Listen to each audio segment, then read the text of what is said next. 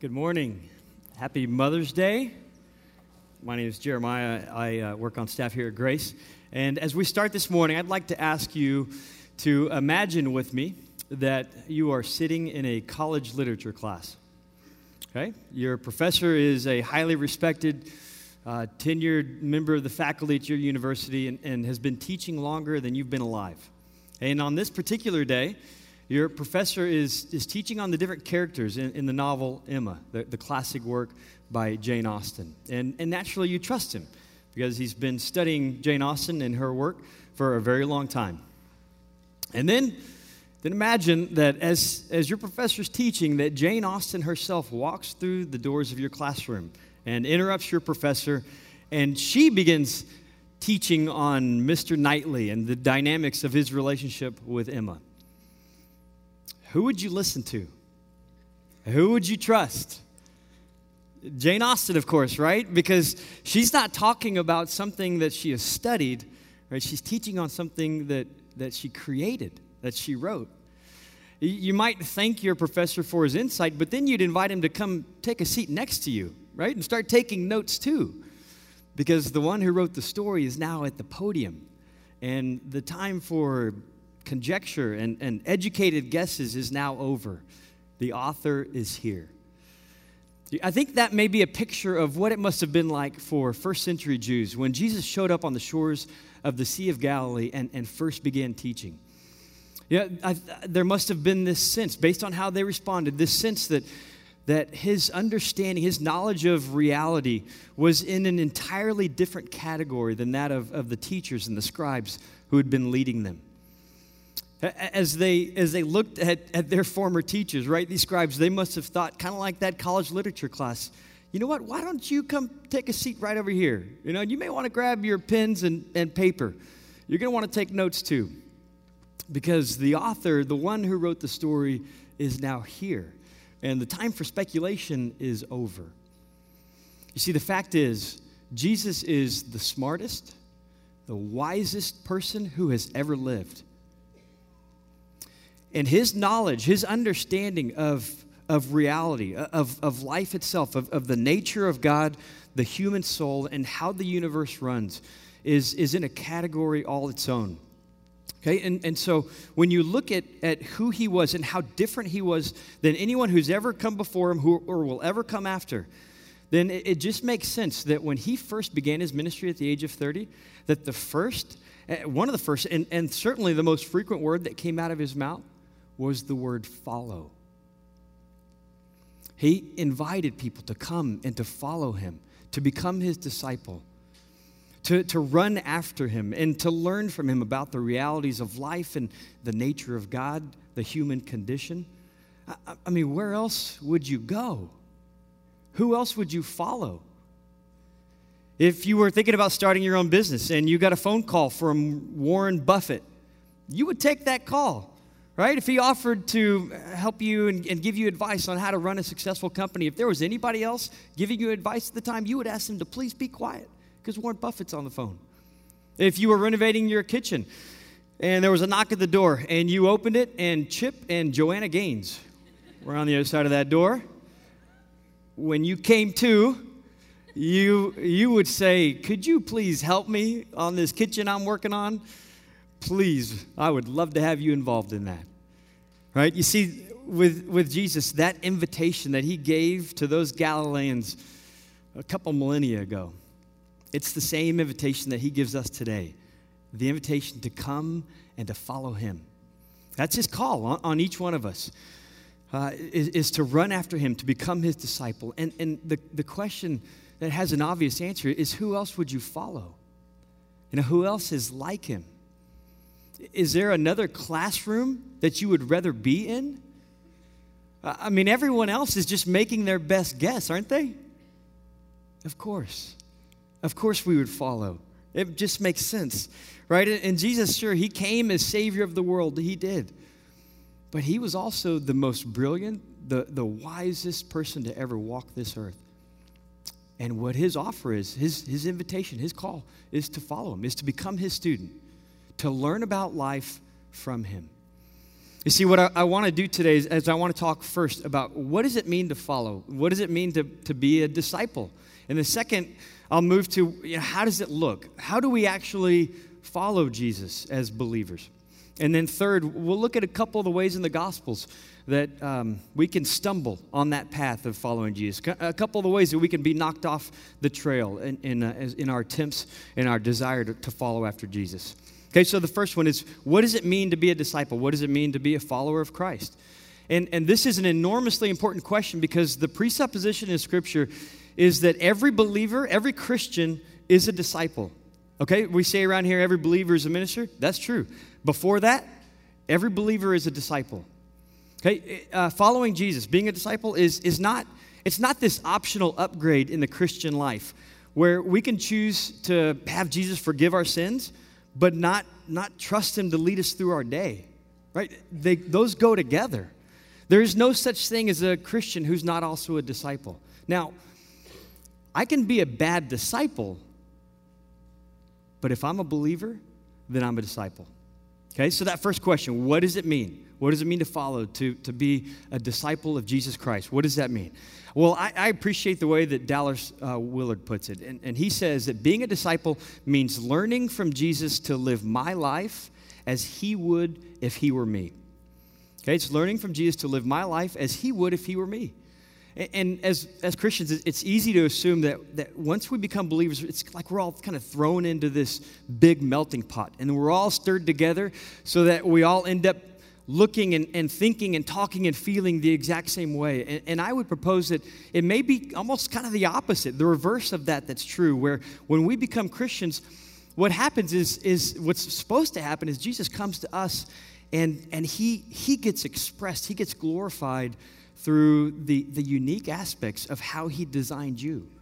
And so if you're a choleric, a type A sort of personality, it's learning from Jesus how to use that temperament to get a lot of things done for the kingdom of God while also growing in patience with the rest of us, right? Or if it's a gift of helps that he's given you, it's learning to use that to meet an immediate need in the life of a neighbor next door or across the street, and then also learning when your helping can actually hurt as well. He'll teach you that too. It's learning from Jesus how to live my life as he would if he were me.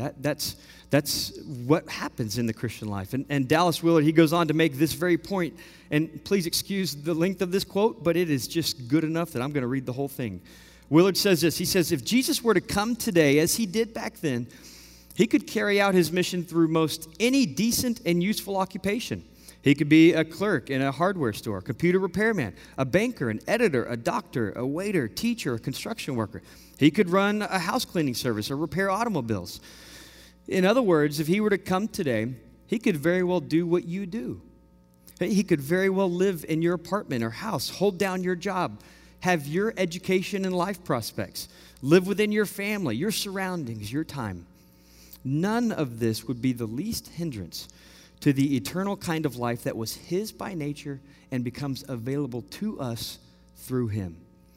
Last sentence. Our human life, it turns out, is not destroyed by God's life. It is fulfilled in it and in it alone. It's a great quote. Look, if Jesus, if he could have your disposition, if he could hold down your job, if he could live in your neighborhood and be related to the family members that you are, then it makes sense that we would look to him. We would ask him. We would want him to teach us, to lead us, to show us how to do our job, to live our life, to relate to our families and friends and neighbors, right? I mean that it just makes sense. We would look to him to do that. See, being a disciple, being a follower of Jesus is learning from Jesus to live my life as he would if he were me.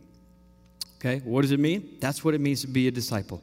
Second question, how does it actually look to be a disciple, to follow after Jesus?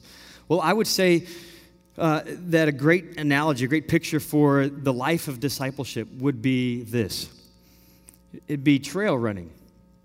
Right? I know some of you might look at that and think, why would you run on that perfectly good trail when you could walk?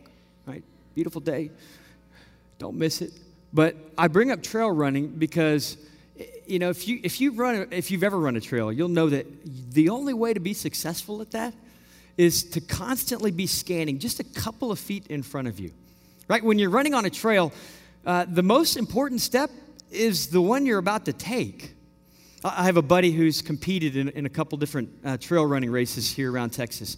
And he told me about one of these races. He said it was an 18-mile race on trails in the middle of a Texas summer at night. And you had to bring your own light. Okay, the other runners in this race, they thought my friend was weird because he ran that 18 miles with shoes on. That's weird. But can you imagine the amount of concentration, the focus it would take to traverse those tree roots and rocks and crevices, right? What is the most important step? It's the one you're about to take. Right? The pivotal moment is this one. Right? All of your attention, all of your efforts have to be focused on what is right in front of you if you're going to be able to run a trail, especially a trail like that. And so I would say let's add this on to our earlier definition of what it means to be a disciple. And I would extend it to say this, that being a disciple means learning from Jesus to live this moment of my life as he would if he were me. You see, being a follower of Jesus is almost entirely about what is right in front of you, the very moment that is upon you, this very next step. The Christian life, that's what it's about. And so, the question is, will I right now choose to be respectful towards my boss when he or she has just embarrassed me, maybe even intentionally in front of my coworkers? Will I, in this moment, choose to listen attentively to my wife or to my friend when their story has outlasted my attention span? Will I decide to discipline my son gently or harshly in this moment, this very step, when he has verbally accosted his brother for the third time today? The Christian life is about what is happening right now, this next step, this next moment that's right in front of you. It's learning from Jesus to live this moment as he would if he were me. That is what it means to be a follower of Jesus, and that is how it looks. Okay, so we've talked about what does it mean? It's learning from Jesus to live my life as he would if he were me. And then how does that look? It's a lot like running a trail where the moment that counts, the attention that your focus needs to be on is the step you're about to take, this moment right in front of you. Okay, but then what are a couple of the ways that we can get knocked off this trail, that we can lose our way in our desire, in our attempts to follow after Jesus? What are a few of those obstacles that we can face? Well, one of the first ways that Jesus says we can do that is that we could be looking ahead out of worry. Okay? By fearfully looking ahead to the future, you can lose your way. You can lose your focus on what he's asking you to do right now in this moment, this step that's right in front of you. Okay, in Luke chapter 9, Jesus, he sees a man and he calls out to the man. He invites him to follow him. And this is what the man says in response. He says, "Lord, first let me go and bury my father." And Jesus said to him, "Let the dead bury their own dead, but you go and proclaim the kingdom of God." You see, scholars, they say this man's father, he very likely hadn't passed away yet. And while it was not a bad request that this man wanted to go and bury his father sometime in the future, Jesus' response is essentially this: let the future worry about itself. Okay, I don't want you to be concerned with, I don't want you to be worried about what is coming down the road. Okay, the only choice you need to make is whether or not you're going to join me right now. That's my question for you. That's where your focus needs to be. If we're focused on what might happen tomorrow, then what happens is we mess up what's right in front of us today. If my focus is a couple hundred feet down the path, then I'm going to end up tripping and falling, on this opportunity God's placed right before me where he wants my focus to be. And this is why Jesus, in his most famous sermon, this is why he said, look, it is utter foolishness to worry about tomorrow, to fear what's coming down the road. He says, look, this is what God's going to give you. God's going to give you the grace that you need to make it through this day. But you know what he won't do? He won't give you the grace today that you'll need for tomorrow. Okay, tomorrow, he'll give you the grace you need for tomorrow. Okay, you focus on this next step, this moment, this day. Let your concentration be there. And anyways, the truth is that the vast majority of what we fear about the future, of what we worry about down the road, the vast majority of it, it'll never even happen. There was this intriguing study done by the University of Cincinnati, and they found that 85% of what we worry about tomorrow, okay, that might happen down the road, 85% of it never happens. 85% of what keeps you awake at night never becomes a reality. It doesn't happen. And in the same study, they found that the 15% that does happen, that does become a reality, that people were better able to manage it and maneuver it and get by it than they expected they could. And for most of them, they learned a lesson that they appreciated learning. It was valuable to them, that 15% that came true.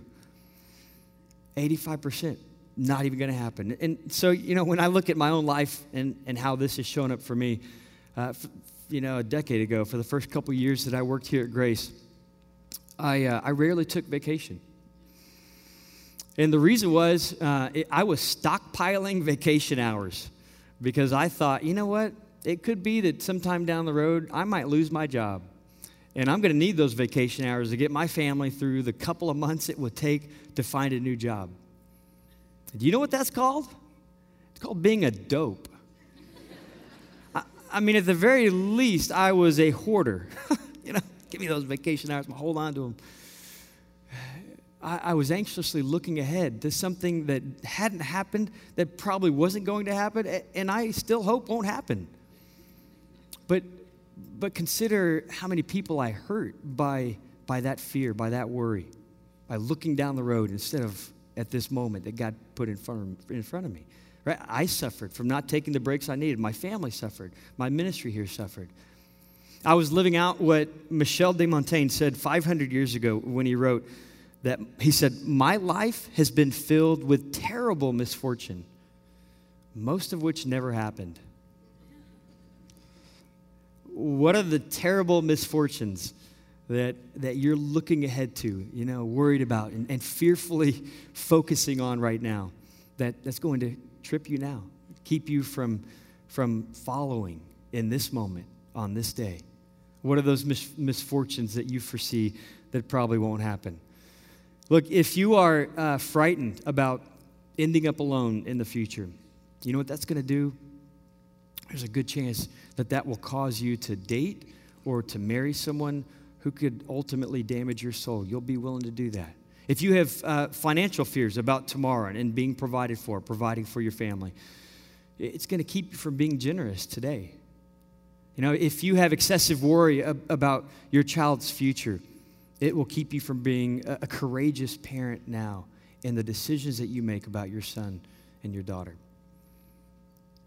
Jesus says, don't look ahead. Don't worry about tomorrow. Today is where I want you to be looking. That's where I want you to be focused. Most of it will never happen, and even what does happen, God's going to give you the grace you need to get through it. He'll grow you as his follower through it. So he says, rest easy. George MacDonald, he once said, the next moment is as much beyond our grasp and as much in God's care as a moment 100 years away. He says, care for the next minute is as foolish as care for a day in the next 1,000 years. In neither can we do anything, and in both, God is doing everything. It's a good word. Looking ahead out of worry, it will stifle our ability to follow Jesus now. Okay? Keep your head down on what God has in front of you today. The second way Jesus warns that we can lose our way in learning how to live each moment of our lives as he would if he were us is by looking around at rivals, at other priorities. And Luke, he shares a similar story just in the very next two verses where a man approaches him, and the man says this, he says, I will follow you, Lord, but first let me go back and say goodbye to my family. And Jesus replies, he said, no one who puts a hand to the plow and looks back is fit for service in the kingdom of God. And it seems like a harsh response, doesn't it? I mean, this man's desire is to say goodbye to his family. It seems like a reasonable request, even a good and thoughtful one. What is wrong with it? What's wrong with it is Jesus knows that it's not this man's love for his family that's wrong. It's that this man's love for his family, his affection for his family, is a rival to his affection for Jesus.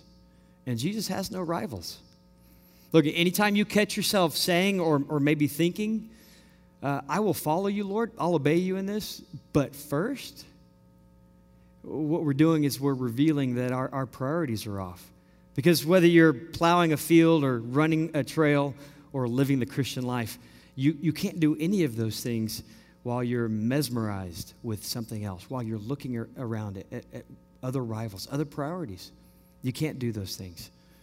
You see, there's no way to be successful in that. And so looking at anything other than the step you're about to take, it's how you get wrapped around a tree in your spiritual life. Okay, and look, we have to understand that the priorities that are often going to distract us and kind of force us off the trail, those priorities are usually not going to be sinful ones. Okay, they're not going to be inherently evil. There was a wise author who said, "It is the good and noble things, not the low, evil, petty ones, that most often serve as roadblocks and detours on our journey to true joy." And I tell you, it is so true in parenting, isn't it? You see, I mean, we all know that God asks us to love our kids. He asks us to do that, right? He just asks us not to love them more than Him. Jesus, He can have no rivals. He will not be second place. He can't do it. He won't do it. And sure, it's so easy to love that son, that daughter, that person right in front of you whose hands you can hold and whose voice you can hear. And that's great, and that makes sense, and it's as it should be. But if your love for your child is greater than your love for God, this is what He's going to ask you to do. Okay? He won't ask you to love your son or your daughter any less. He won't do that. But He will ask you to love Him more. You see, it's not your love for your child or for that other person that's off. It's your love for God that's off. And the way you know that your love for God is growing in the direction that it should is because those very people that you used to love more than Him, what you do is you'll find yourself trusting God with those very people, those children, that spouse, that friend. You find yourself trusting it with them. And A.W. Tozer, in The Pursuit of God, he said, look, we are often hindered from giving up our treasures to the Lord out of fear for their safety. But we need have no such fears. Our Lord came not to destroy, but to save. Everything is safe which we commit to Him, and nothing is really safe which is not so committed. Look, God's not going to ask you to trust Him with the safety and the well-being of your kids so that He can crush them. He won't do that. He'll ask you to trust Him with your son, your daughter, because He's a profoundly better parent than you are. Everything is safe that you commit to Him, and nothing is safe that you don't. You see, it's not just looking ahead out of worry and fear about what might happen tomorrow or down the road. It's also when we're entranced, right? Focused on something or someone else, some other treasure or priority, that we fall off the trail, that we trip and fall. Okay? And if we do that, if we catch ourselves looking at things other than God, this is what could happen. We could faceplant like that guy. You don't want to look like that. That doesn't look good on anybody, does it? There's one last way that Jesus says you can lose your way in being His disciple and learning from Him how to live your life as He would in this moment if He were you. And that last way is by looking back out of regret. You see, the shame of past sin may be one of the greatest deterrents, maybe one of the greatest threats to the life of discipleship. I mean, just think about it. There are no rearview mirrors on trails, and there are no rearview mirrors in the Christian life, because you are not who you used to be, and you are not what you used to do. Think about Peter. Think about the life of Peter. After Peter had denied his Savior 3 times, and there can be no greater regret than that. After he denied Him 3 times, just think about where Jesus finds Peter. He finds him back home, right? Going by his old name, living his old life, working his old job. You see, Peter he'd hung up his running shoes. He'd given up. He'd tapped out. And he would forever be known by those 15 minutes in a high priest courtyard. And when the resurrected Christ, when He finds Peter on the shores of the Sea of Galilee, He comes to him and He reminds him of that new name that He had given him. And then He will repeat the 2 words that He said to Peter 3 years before. He says to Peter, "Follow me." right? He says, look, Peter, you are not defined by that 15 minutes in your past, okay? That is not the end of your story. Would you stop looking back? Follow me, the next step. That's what I want. That's what I care about. That's what I want you to be looking at right now. You just need to get up, put your shoes back on, and let's go. We've got a trail to run together. All right? That's what he says to Peter, and it's what he says to us too. Those 15 minutes in your past, those aren't who you are anymore either. Okay? Those don't define you, and you will not be forever known by those 15 minutes. Look, is there a rearview mirror in your spiritual life that you are always looking into? And if there is, would you please smash it? Would you be done with it? Okay, and hear those two words again that Jesus said to you all those years ago. Follow me. It's present tense. It's right now. It's this moment. It's this step. It's what he said to Peter. It's what he says to us. And look, if there are choices back there, you know, that haven't been made right, that you need to go and ask for forgiveness for, make right, whatever, then go and do that. If it would do more harm than good, maybe hold off. But you go and you make that right. And then once you've done that, don't ever look back. Don't ever look back. Okay, you turn around, you see what God has for you right now. That's what he cares about.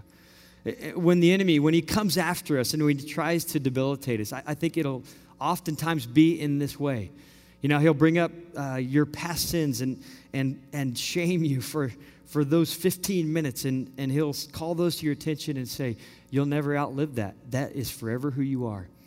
And when that happens, when that condemnation is calling out for you and you can't get those voices to shut up, then you might consider doing what Martin Luther did, because he had indiscretions in his past that would not let go of him. And the enemy, the devil, would remind him of those things and do what Martin Luther did. Because what he would do is he would literally yell back at the enemy, at Satan. He would yell at him, and he'd saying, yeah, you know what?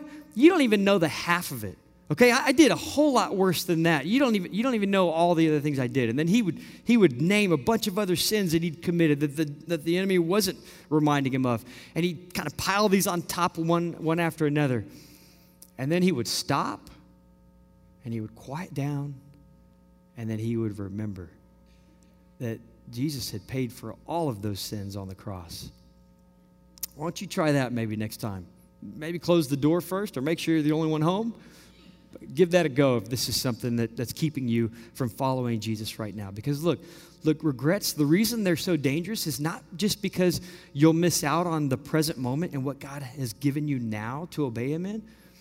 Regrets are also so dangerous because there's this poisonous shame that they stir up, and it will cause you to sabotage the present, right? And we will think crazy thoughts like, I have messed up so badly, it doesn't even matter what I do now. We can think that way, can't we? The great St. Augustine, he lived about 1,600 years ago, but he wasn't always a saint. In his life before he became a Christian, Augustine, he was famous for his promiscuous lifestyle. Even one of his early prayers when he had just become a believer, when he just became a Christian, was, give me chastity, Lord, but not yet. You ever prayed a prayer like that? I know I have.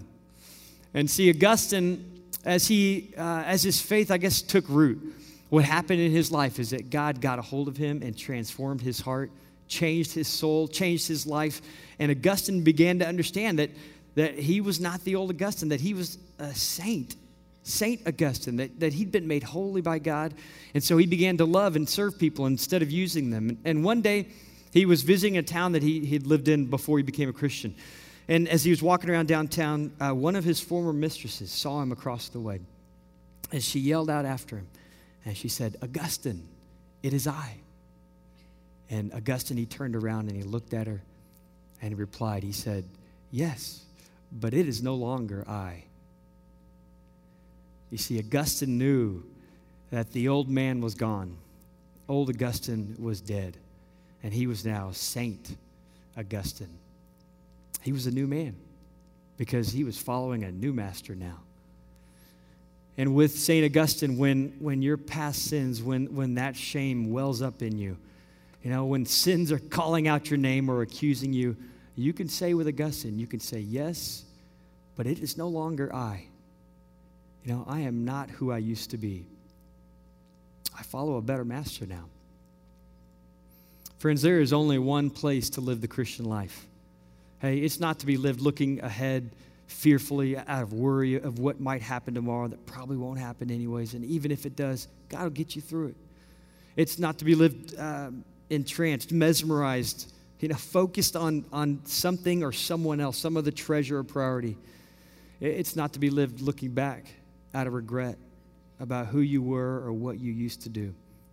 Okay, the only place to live the Christian life is right here. It's right now.